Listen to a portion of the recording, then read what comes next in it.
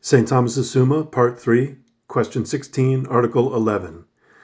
Whether this is true, Christ as man is God. Objection 1. It would seem that Christ as man is God. For Christ is God by the grace of union, but Christ as man has the grace of union. Therefore, Christ as man is God. Objection 2. Further, to forgive sins is proper to God, according to Isaiah 43:25. I am he that blot out thy iniquities for my own sake. But Christ as man forgives sin, according to Matthew 9:6. But that you may know that the Son of Man hath power on earth to forgive sins, etc. Therefore, Christ as man is God.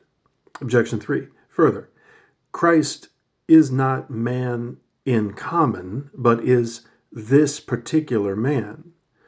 Now Christ as this man is God, since by this man we signify the eternal suppositum, which is God naturally. Therefore, Christ as man is God. On the contrary, whatever belongs to Christ as man belongs to every man. Now, if Christ as man is God, it follows that every man is God, which is clearly false. I answer that. This term man, when placed in the reduplication, may be taken in two ways. First, as referring to the nature, and in this way, it is not true that Christ as man is God, because the human nature is distinct from the divine by a difference of nature. Secondly, it may be taken as referring to the suppositum, and in this way, since the suppositum of the human nature in Christ is the person of the Son of God, to whom it essentially belongs to be God, it is true that Christ as man is God. Nevertheless, because the term placed in the reduplication signifies the nature rather than the suppositum, as stated above in Article 10, hence, this is to be denied rather than granted. Christ as man is God. Reply to Objection 1. It is not with regard to the same that a thing moves towards, and that it is something. For to move belongs to a thing because of its matter or subject, and to be in act belongs to it because of its form. So, too, it is not with regard to the same that it belongs to Christ to be ordained to be God by the grace of union, and to be God. For the first belongs to him in his human nature, and the second in his divine nature. Hence, this is true.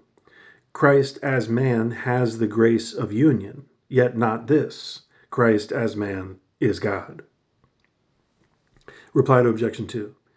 The Son of Man has on earth the power of forgiving sins, not by virtue of the human nature, but by virtue of the divine nature, in which divine nature resides the power of forgiving sins authoritatively, whereas in the human nature it resides instrumentally and ministerially. Hence Chrysostom, expounding this passage, says, he said pointedly, on earth to forgive sins, in order to show that by an indivisible union he united human nature to the power of the Godhead, since although he was made man, yet he remained the Word of God. Reply to Objection 3. When we say this man, the demonstrative pronoun this attracts man to the suppositum, and hence Christ as this man is God, is a truer proposition than Christ as man is God.